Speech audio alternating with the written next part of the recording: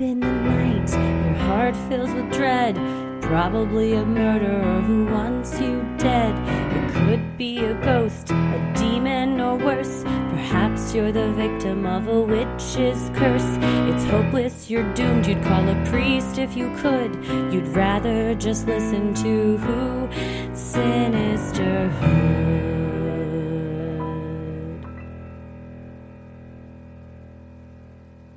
I'm gonna kill you. Ooh. It's a Freaky Friday that is. I love these stories. They always run the gamut. We've always got something for every experience is represented. All the boxes get ticked for whatever might be the thing that you're really interested in. I told you the other night, it was midnight, and I said, I'm just going to read through some stories and get this prepped. An hour and a half later, I was riveted. Sucked in. I was like, you know what? I'm doing all of it, and I've tagged things for next week's too because I know. I was like, stop reading them. I told you, I was like, I'm going to jump on there and read some. You're like, I've read through tons of them. You're like, we got him for the next few weeks. I was like, oh, okay then. All right. They're so interesting because, like you said, it's not just paranormal or not just true crime. It's like all sorts of different stuff. And then this week, we got a funny one. Oh, yeah. Funny one. So wait for it. I laughed out loud, and then I laughed out loud again thinking about you reading it. So, well, we got some good ones for you. Everyone's really enjoying this segment. Thank you, everyone that's contributed your stories. If you have one, go to sinisterhood.com/Freaky Friday, and all submissions are, what's the word I'm looking for? Considered? Considered. Yes. Yeah. I'll tell you, pro tip, better way to get yours in, length.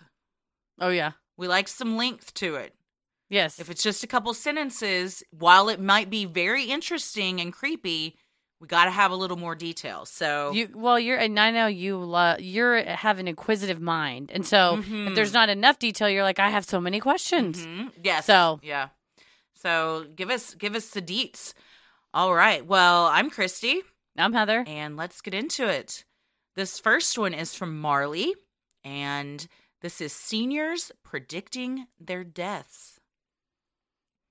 I'm not sure if this exactly fits with Freaky Friday, but it's a phenomena that has fascinated me ever since I started my career.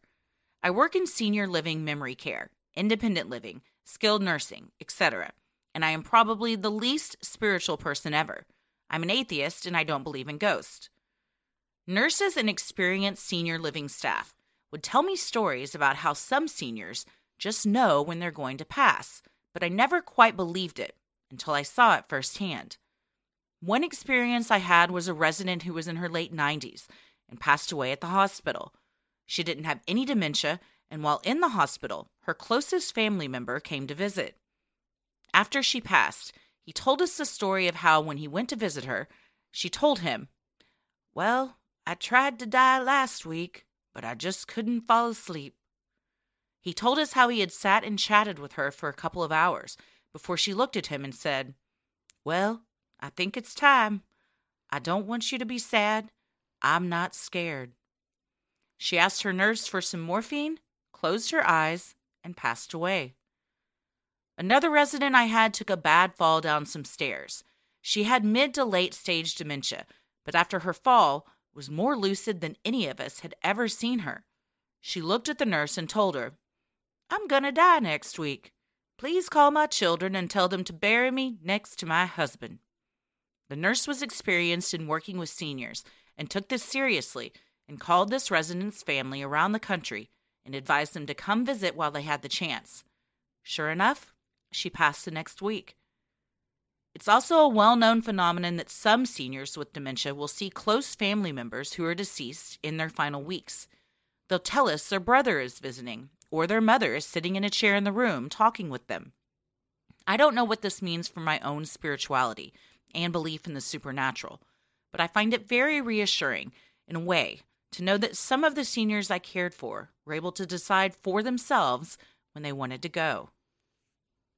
Wow. Yeah, I really liked this. Mm-hmm. We had to put one of our dogs to sleep last month, and when we were making the decision with the vet, she said something that really stuck with me, and that was, in veterinary medicine, we have the gift of allowing our loved ones to pass with dignity Mm-hmm. and to prevent them from suffering anymore or being in pain, because there was not going to be anything that was going to make him better. His eyeball had ruptured. It was a whole thing. He was very old and sick. So rather than just wait it out, we were able to let him end his suffering. For me personally, I think there's something to be said if we extended that just beyond our pets. And so when somebody kind of makes that call for themselves, like, I've done what I need to do here, I feel like my time has come to an end. Mm-hmm. So while I am still lucid and happy and content, I'm going to peace out. Yeah, I'm going to just go to sleep. Mhm. All of these sounded very peaceful. Mm-hmm. I also appreciate that the nurse that was experienced in working with older adults took it seriously, Mhm. because I think you definitely see a lack of respect with patients with dementia that would say something like that, or say, oh, my mom's visiting or my brother's visiting, and have people roll their eyes and say, yeah, right, they have dementia, they don't know what's going on, Mhm. rather than recognizing someone still has personhood despite any maladies that they're suffering, and saying, I'm going to take this seriously. Worst case scenario, she gets a bunch of visitors. Right. But Yeah. I mean, what happened? Yeah, and for her, at least, it sounded like she was ready and was let everybody know. And there is also something to be said about, like you mentioned, having that feeling of, I'm done here. I've done what I can do, and I'm good to go. Yeah. So that is a fascinating phenomenon, It is. especially the visitors towards the end. It makes you feel a little bit more, relaxed, like maybe something. It's not so bad. There's some sort of passageway, and there's people there to shepherd you. There's a documentary called, I believe it's called How to Die in Oregon, because Oregon is one of the few states that has legalized physician-assisted dying. I haven't been able to watch the documentary. It's been out for years because I'm never in the right headspace to do so, but I think it's there's something really beautiful about that, especially if you're suffering from a terminal illness and you're like, this just isn't for me anymore. I know that I'm just going to deteriorate, and rather than suffer and have my family watch me suffer, I'm going to go out on top.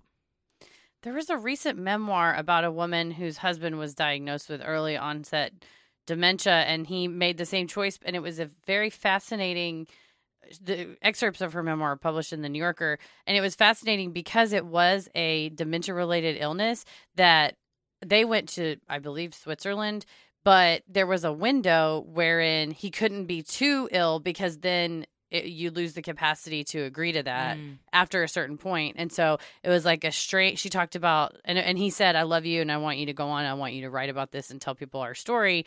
And she discussed how it was a strange thing to be. He was not so progressed in his illness that he couldn't still recognize her, but he knew that was coming, and making that choice. It was very fascinating.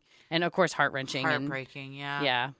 Yeah. That's interesting. It's I don't know. I mean, until you're in it, you don't know, but I hope that she was able to maybe have more closure, because when he was lucid, they could still discuss it and kind of have finality before he passed, as opposed to you just watch them deteriorate and then they can't even recognize you. And then, I mean, that's harder on the people around you, arguably. So it is, it's controversial. It's fascinating. It's heartbreaking. There's also something beautiful about it, in my opinion.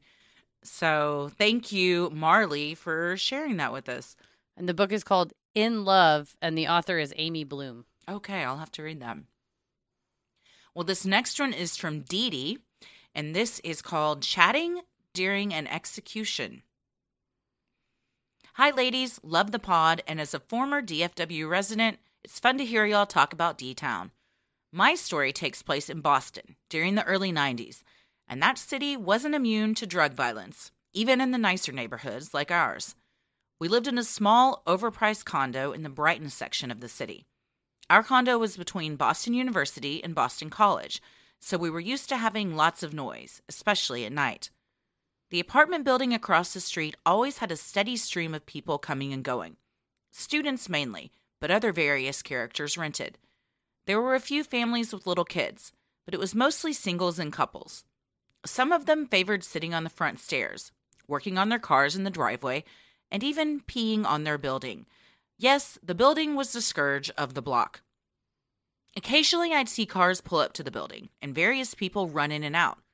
One afternoon, a very fancy car pulled up, and 2 burly men got out and stood by the car. Then a young woman and a young man got out and went into the building. One of the big guys stayed near the front door. They only stayed a few minutes, then left. It was suspicious, even for that dump. Being the city, we didn't know too many people from the other buildings, but I'd managed to meet a young woman from another building across the street whose toddler was the same age as ours, and we became fast friends. Even though we lived a half a block away from each other, we talked daily on the phone, often speculating about the tenants that lived in the other building. Side note, our sons, who are now 30, are still best friends. One lovely May evening, I was on the phone with my friend from across the street. It was warm enough to have our windows open and enjoy the night air. Our street was very narrow, and noises bounced around a lot. Suddenly I heard what sounded like a rapid string of firecrackers going off, but louder and deeper. I was standing near the front window of our living room, but didn't see anyone on the street. "Did you just hear gunshots?" my friend asked.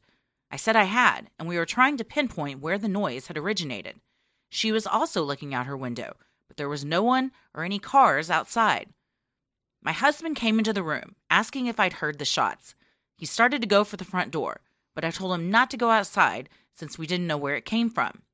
I don't remember, but he probably went anyway.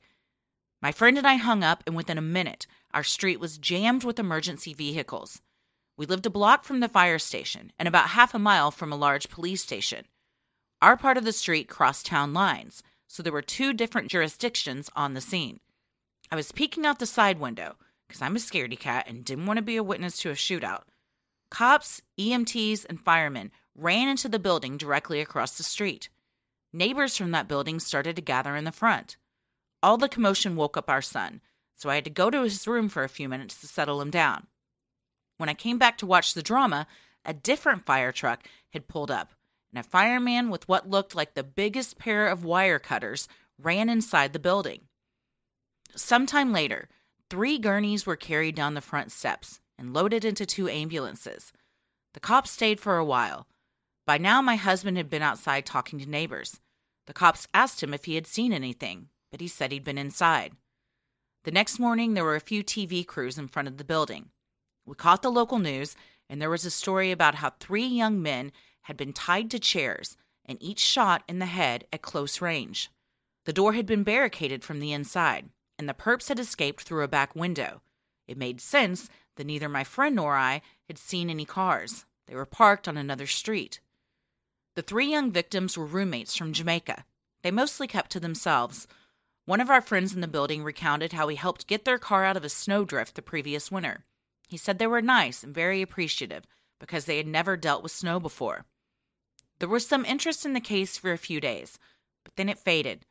No one was ever arrested, or at least it was never made public that there had been any progress in solving this case. I checked a few years ago, and the case was still unsolved. We now live in a rural area and hear gunshots pretty often. Sometimes I wonder what or who the target is. Wow, that's awful to hear that, it just sort of drops like that. It's, well, we got a lot of violence in the neighborhood. We're not going to solve this one, or just the resources get allocated somewhere else. 3 murders like that, you would think that it was a high priority to get it solved, and sadly it was not. Yeah, well, especially I don't imagine it's not like something that would go, well, it's not really a danger to the community, because it's like you just had a triple execution in a neighborhood where everybody, tons of people are living nearby. It's not just, something that you could explain away like, oh, the victim knew the perpetrator and that's what caused this. That's now triple murder at large. Mm-hmm. Yeah. That's I would imagine they did know them. Some kind of revenge killing or somebody, there was some reason that they were angry with them. Of course, that's not at all how you should handle that. But yeah, anyone that's cool with just taking out 3 people at once, they need to be off the street. It's one of those things where we've talked about before where you're just like doing your thing and right across the street in the same timeline, the worst thing ever is happening to someone. Yeah. Well, this next one is from Ashley, and it is called, I Might Have Information That Could Solve a Cold Case. Hi, both. I have a story about how I have information that may solve a cold case, but I can't tell anyone. I work in mental health and was tasked with a research project that involved a content analysis of historical clinical assessment notes. Now, I'll have to be vague with some details to maintain confidentiality. But one case was of a middle-aged man who was presenting with PTSD-like symptoms after witnessing the death of his friend. He said he, quote, saw the life leave his eyes. He mentioned in the assessment that he was interrogated by police for 24 hours for the murder of this man, but he swore he was innocent. Below the assessment notes is a second note, dated 3 years after the assessment date, stating that the man had passed away and there would be an inquiry into the circumstances around his death. This is where I may need some legal commentary. What I did next was perhaps unethical, but not necessarily illegal where I live and work. I searched online for the public inquiry report, because I'm nosy and I'm not proud of it. I found a news article from a local paper that outlined the case. Basically, it was an inquiry into whether his death was a suicide or accident. It was ultimately ruled an accident. The article went on to summarize his involvement in the murder investigation from several years prior. Here are the facts reported in that article according to a statement from police. The friend was murdered sometime in the night. Our man arrived at the friend's house the next morning and found his body. He was the one to call emergency services that morning. Clearly, I read a very different account in his clinical assessment notes. After a little Googling, it seems healthcare confidentiality is to be maintained even after death. In normal circumstances, I can only break confidentiality if someone is in danger. But the crime already happened, so I'm unsure where I stand. This didn't happen in Texas, but if it had, what would be your opinion, Heather? I truly don't think I can say anything, but it feels awful knowing justice will never be served. Such a rock and a hard place when you're faced with confidentiality, whether as a lawyer or a medical provider. I would have to, so I work in mental health, and was working on a research project. I don't work in mental health. Sorry, Ashley, the author of this piece, works in mental health. So it depends on what license you hold and the ethical bounds of what you're stuck doing or not doing are going to be dictated by the rules of professional conduct in your industry. If you're not like a licensed clinical social worker, you may have different bounds than somebody that is a medical doctor, psychiatrist, who may have different bounds than someone is a PhD versus, like I said, attorneys have our own set of rules. Ours is the same, that unless there's imminent threat of bodily harm that, someone says, I'm going to go and kill this person today, then you can call the police, but you can't really break confidentiality outside of that. And the same goes with someone that goes, anyway, lawyer, I also killed somebody 5 years ago. I can't go, well, I could really solve that cold case. So yeah, you'd have to check with your the rules of professional conduct for your specific industry.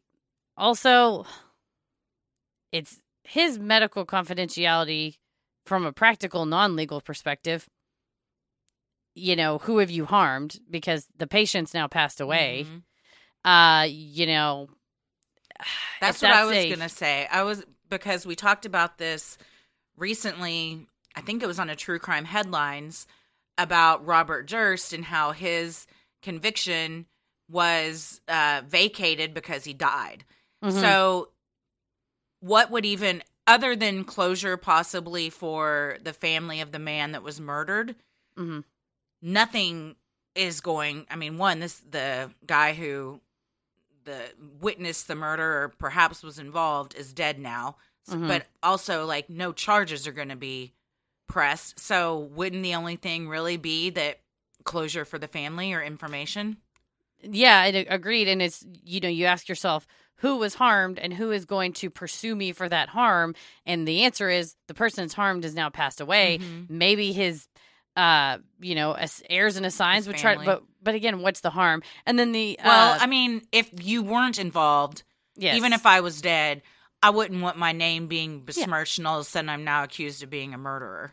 For something that you thought you were speaking in the bounds of a confidential, counselor-patient relationship, I would ask myself, do you think that the police don't have that? That piece. They may have already looked at him as a suspect and decided that he wasn't the one that did it. If you're very concerned, there's probably a cold case unit where that happened. Call and say, I don't have the ability to give you any information, but maybe be vague and just, and the cops may say, yeah, we looked at the roommate, or we looked at the friend and it wasn't him and whatever. But that way you're not really breaking confidentiality. You could just say, hey, I wanted to know what the suspects were in this case. I might have some information, but I can't give it to you for various and sundry reasons. But it might make you feel better too, like you haven't done nothing if that's eating at you. Yeah, that's a rock and a hard place though to be in whenever you work with. I would also look into whatever your specific role is, what duty you have to. Because that information wasn't given to you, but if you did read it, then that may impute a patient relationship on you.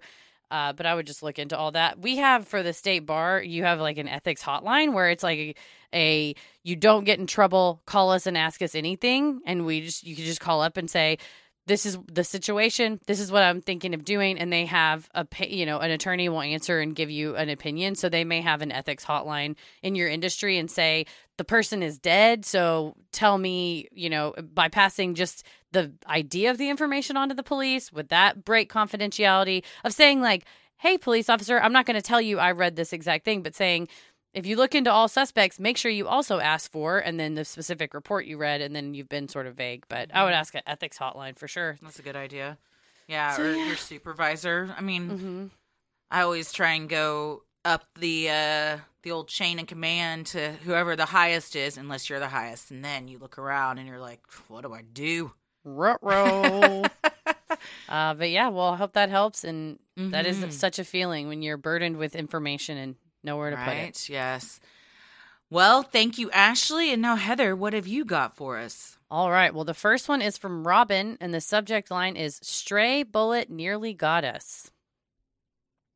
This took place in your two's backyard, Deep Ellum, just a couple of weeks ago. My 31-week pregnant daughter and I were on our way to Arkansas for a baby shower with her college friends. She had called a friend of hers in Dallas to meet us for lunch if he could. We went to a place that we've actually have eaten at before, a little neighborhood burger place. We ended up sitting out on the deck as it was a warm, sunny day. We were just finishing eating and we were about to get up when we heard pop, pop, pop, pop, pop. Within about a millisecond, can't describe exactly, but a swish and a poof of something white went right between us. Another second later, someone yelled, "That's a gun!" My daughter and I looked at each other like, what the fuck? And then someone yelled, "Run." We both bent down and went running for the door of the restaurant and flew inside. Everyone was on the floor. Of course, my daughter was extremely upset. I was trying to remain calm. One of the employees was just standing there, and I yelled, "Lock the doors!" The employee said something like, "We need a key," to which I replied, "Find the damn key." Thank goodness there was a really nice man who called the police and pretty much kept everybody calm. As it turns out, less than a half a block away, an unhoused man shot another unhoused man and killed him. The stray bullet that went between us ended up apparently hitting the side of the restaurant and had come to rest right behind my chair. Thank goodness my daughter's friend could not meet us, because if he had, he would have been sitting in the chair where the bullet went through. From the reports I've been reading, they still have not caught the shooter, but they know who he is. Apparently, someone did see it happen and tried to follow the shooter but lost him. Needless to say, it was the most terrifying event either of us had ever been through, much less with her being very pregnant. We definitely had a guardian angel watching out for us after that day. When it felt safe, I went back outside, gathered our purses, phones, etc., and we got the heck out of Dallas like a bolt of lightning. We were way down the road, and I told my daughter, I have no idea where we are. I'm sure we were both in some amount of shock. Way too close for comfort. I've been sitting here trying to think, what could this have been? What neighborhood burger shop is this? I've got two, but I'm not going to put them on blast in case they don't want to know. But I got two in my head that it could have been. That's terrifying. And people forget, or maybe they just don't care, but bullets have to land somewhere. Mm-hmm. The time that this was like at the beginning of quarantine, I was in our kitchen. It was about 11 o'clock at night. I hear a boom, boom, which sounds like it was in our garage. I said, what the fuck was that? Tommy was in our bedroom, which is across the house, with headphones on playing a video game. And it was so loud that he heard it and came into the kitchen. And he was like, what was that? And I said, I have no idea. Cut to the next day. I'm coming back from taking Ella home from school. And I pull into the driveway. And I see in our garage door 2 bullet holes. And I then noticed at the top of the garage, the ceiling of the garage had been damaged. And then I see that there's a hole on the wall from our garage that leads into our kitchen. And I traced that hole, and the bullet was lodged in behind the cabinet in our laundry room. You could see that it had almost come out, like the plaster was like splintered, but you couldn't get the bullet. So that happened. Someone just randomly was shooting, and those bullets almost could have easily come through our house. And I mean, I was in the kitchen. Yeah. Which is right by the laundry room. Had I been doing laundry, I mean, luckily it didn't come all the way through. Had I been in the garage, which I forgot I had been 5 minutes before I was getting something out of the garage. But that's fucking crazy that I could have just been in my garage doing nothing and died. Yeah. Or if the people shooting had just so happened to be like 10 feet closer or 5 feet closer, and then that gives the trajectory of the bullet to go through while you're in the laundry room. It's such a domino effect with stuff like that. Like you said, what goes up must come down. That's what drives me bananas during 4th of July, New Year's Eve, whatever. God. People set off your fireworks, whatever. That's irritating. Please don't burn anything down. But people just straight up shoot their guns in the air like Yosemite Sam. And I'm like, that's got to go somewhere. Where do you think that's landing, idiots? It just somebody's roof? Doesn't keep going up and rest in a cloud. No, it's not like the balloon that you set free that floats away. Also, no, don't do that because it falls into rivers and oceans and kills our sea life. Yeah, don't do that. But it does make you think, like, man, if our friend had been there, if the friend had been there, he would have hopefully Sliding lived. door moment. But yeah, moments like that. Yeah. Well, thank you, Robin. Sorry your time in Deep Ellum was not right? pleasant. And especially pregnant, 31 weeks, to move yeah. that fast when you're 31 weeks pregnant, bless you, and then have to get on the ground, plus you're hormonal, and then you're just like, you're not just worried about something happening to you, but the baby. I mean, I'm glad also that the stress levels. Yeah, right. I'm glad no one was, well, somebody was hurt. They were killed. I'm glad that you, Robin, and your daughter weren't hurt, but I don't know. This would have been a couple months ago now, so hopefully they've caught the guy by this point. Hope so. The next one is from Michelle, and the subject line is Grandpa watches over and friend steps in to help. Hi, my name is Michelle. I was 12 when I visited with my grandfather one afternoon, and on the way home, I fell asleep and dreamt that someone I knew died and woke up crying, but never knew who the person was. Later that night, my grandfather, who I had visited that day, had a massive heart attack and died in the middle of a conversation with my grandmother on the couch in their home. After a month of his passing, I started waking up in the middle of the night to find a young man smiling at me. He would be leaned over directly in my face, so of course I would scream at the top of my lungs and throw my hands in the air, and my parents would come running in, only to tell me I was dreaming. Parents just don't understand. Well, after moving out with my fiance, now husband of 24 years this August 2021, this young, smiling man decided to follow me to every place we ever moved to. I got used to it and figured it was just my grandfather keeping watch over me. In 2010, we had to move in with my parents due to life, which clearly sucks at times, who are now living in my grandfather's house, and I stopped seeing the young man. But wait, it gets much better. I started seeing a little boy and a large, dark figure with no face. I woke up one night to find the little boy watching over my husband and I. He turned and shushed me and then disappeared. I was in the kitchen one day with my husband and son laughing hysterically and saw the little boy run out of the living room and down the hall and burst into tears, with my husband and son wondering what the fuck. Months later, while looking through an old photo album of my dad's, I came across the little boy. It was a picture of my grandfather as a child. So at least now I know who he was. In 2013, we lost a very close friend of ours, Jonathan. He was young and full of life and made us all laugh. About a week after his funeral, I woke up one night to find the large, dark figure standing over me. And out of the closet, from behind the figure, was Jonathan in his Halloween YMCA biker costume. He stepped forward and wrapped his arm around the dark figure and looked at me and said, "I'll take care of this. You'll never have to worry about him again," and disappeared into the closet. And that was the last time I've seen anything.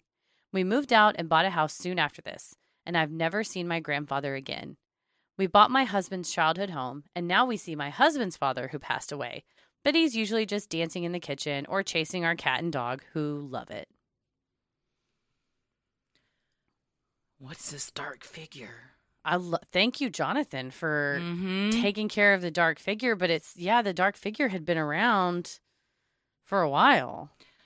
It's interesting that the grandfather, if it was the grandfather that would be in her face when she woke up, I mean, that's kind of, even if it's a loved one, if I open my eyes and I need some space. Just a little bit of space. Yeah, I need some personal space. A little bit of room. This, on a lighter note, I feel like I can relate to how she woke up and just started flailing her arms, because on the way back from Austin, I fell asleep.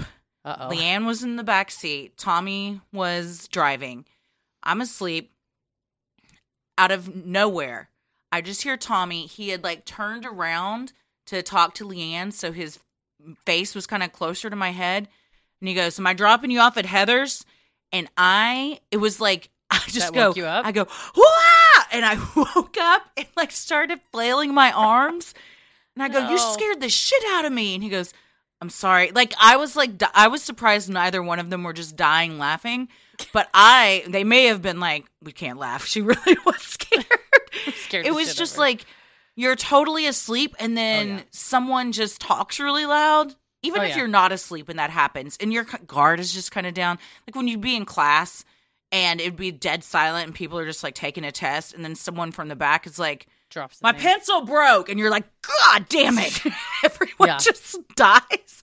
Yeah. I told you the alarm went off the other day and I was dead asleep. I'd woken up at 6 a.m. to let the dogs out. I don't know. They woke me up and then went back to sleep and was dead asleep. And it was it wasn't like the alarm, somebody broke in. It was just the battery died or whatever. But I was like, it's happening. I was like, and then you try to go back to sleep and your heart's like, bonk, bonk, bonk. I mean, you're not going back to sleep after that. I mean, I did. I had taken a melatonin gummy. You're out? Before. Yeah, so I was like, I can go back to sleep. But I know that feeling, though, where you're so asleep, and especially to have something above your face. I don't like that. I watched this horror film, which I will recommend to everybody, called The Night House.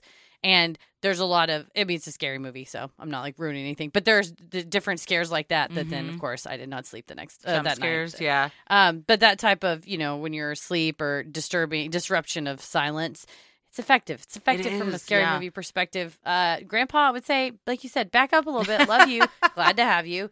Thank you for watching over me. A bit, yeah. She's 6, 8, 10 inches, a little bit more. But yeah, I love that idea of you have somebody that's, like we said with the older adults, your brother, your mom, somebody's coming to shepherd you. That Jonathan was a kind and caring friend that was somehow in the spiritual realm awakened to the fact that somebody need to come get this. And he was like, first of all, living my best life in my YMCA biker costume. And second of all, I got you. Yeah. Let me take care of it. They So, say thank you. that ghosts present the way they want to be remembered. And what better way to be remembered than in a YMCA biker costume? Make it a party even in the afterlife, you know? Forever. Well, thank you, Michelle. And our last one today is from Stacy. And the subject line is extraterrestrial facial. Also a sci-fi porn. It's on Cinemax at 1 a.m. Yep.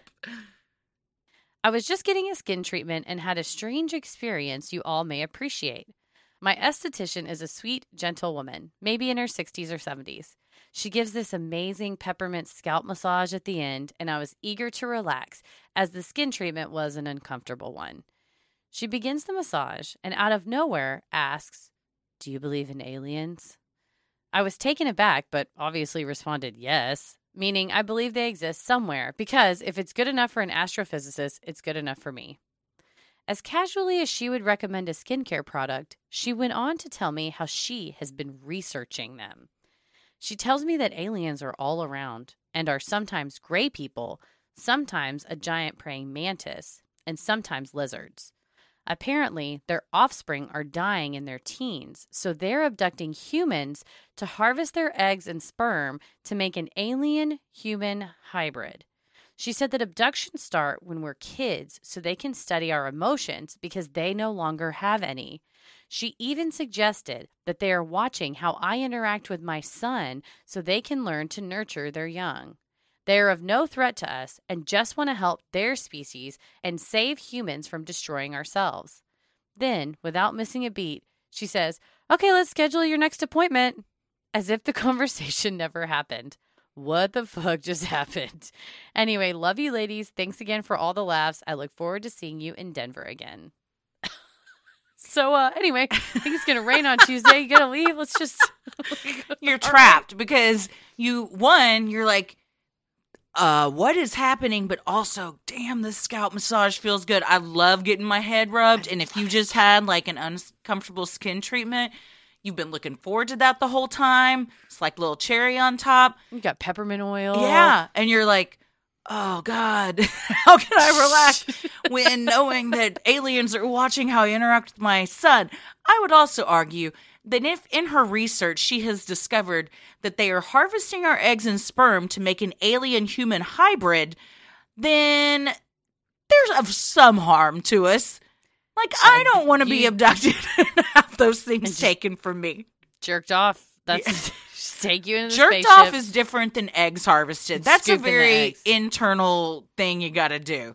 That is a more involved process. But the abduction of kids, that would explain one of our previous Freaky Friday stories where the woman was 5 years old and asleep and the gray alien was in the window and scared her and then decided to leave. I think they at least knew the emotion enough that she was scared and they didn't want to take her. Maybe. But they said they don't have emotions.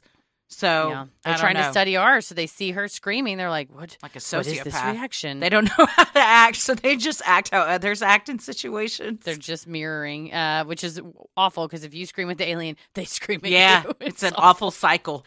So I guess what we've learned is if you see an alien, be real nice because then they'll be real nice back to you. Yes, definitely. But also say, you know what? I'd like to not have my stuff messed with. Please don't scoop anything from anybody. I don't want to be anyone's mother unless I've consented to that. Unless you're interested in being a mom to a half alien. An alien-human hybrid. Sign up. I appreciate their attempt to save us from destroying ourselves.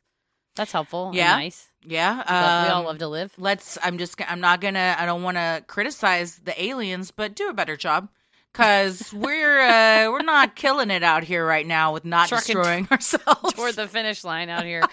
Well, what a story. That's, man, you know what? Do you go back? Do you ever 100%. make another point? You do? Okay. Yeah, I'd have to. All right. Yeah, it'd be great. And be like, so what new research have you? Yeah, that's true.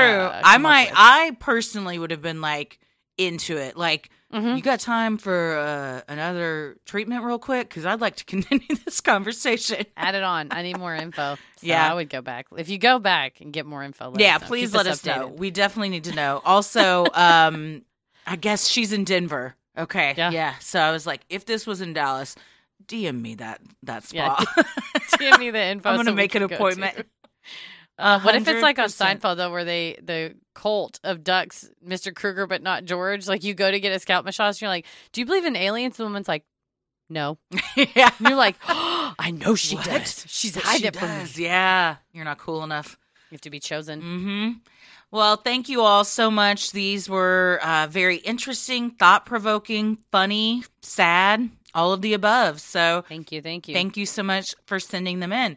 If you have an odd but true story, maybe you've encountered Bigfoot, you've seen a UFO, you had a brush with true crime, or you felt the presence of an otherworldly being, send them in at sinisterhood.com/Freaky Friday. We love providing Sinisterhood to you at no cost, so if you like what you hear, consider supporting the show by donating to our Patreon. We're a small operation, creating the show for you by researching, writing, recording, and producing it ourselves. Any amount is sincerely appreciated and helps offset the cost of making and hosting the show. As a thank you, you'll also get some sweet perks like ad-free episodes, a Sinisterhood sticker, membership to our exclusive Patreon Facebook group for those in the Ruling the Airwaves and Getting Into It tier, special shout-out on the show, monthly bonus mini-sode, and patron-exclusive video and audio content, including Am I the Asshole, relationship advice, Judge Christie, Dear Sinister, Weddit drama, true crime headlines, and so much more.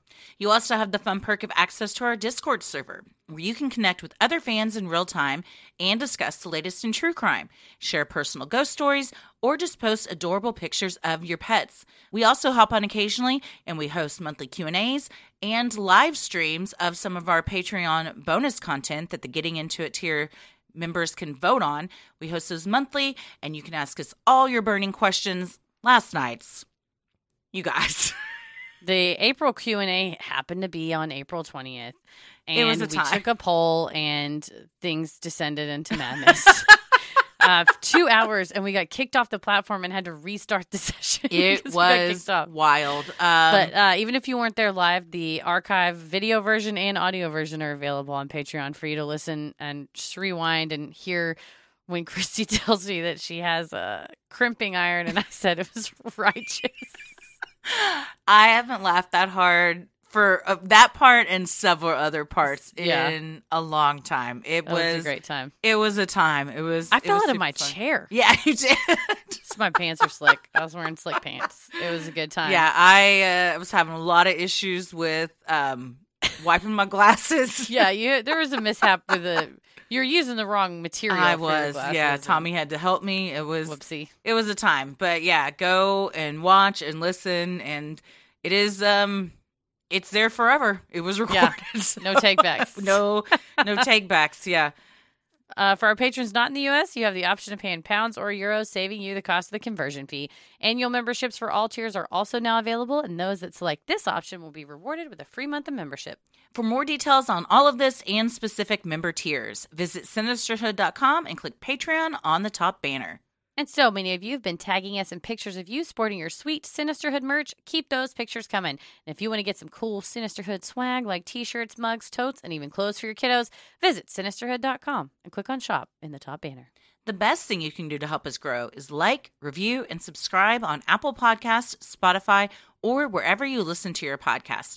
And please tell a friend who you think would like us to check us out. It means so much to us and really helps podcasts like us get more exposure. You can follow us on Instagram and Twitter at SinisterhoodPod and like us on Facebook at Sinisterhood. You can also follow us on TikTok and YouTube. Christy, where are you at on the computer? I am on Instagram at Christy M. Wallace, and I am on TikTok and Twitter at Christy or GTFO. Heather? I am on Twitter at MCK versus the world, and I'm on TikTok and Instagram at Heather versus the world. As always, the devil rules the airwaves. Keep it creepy.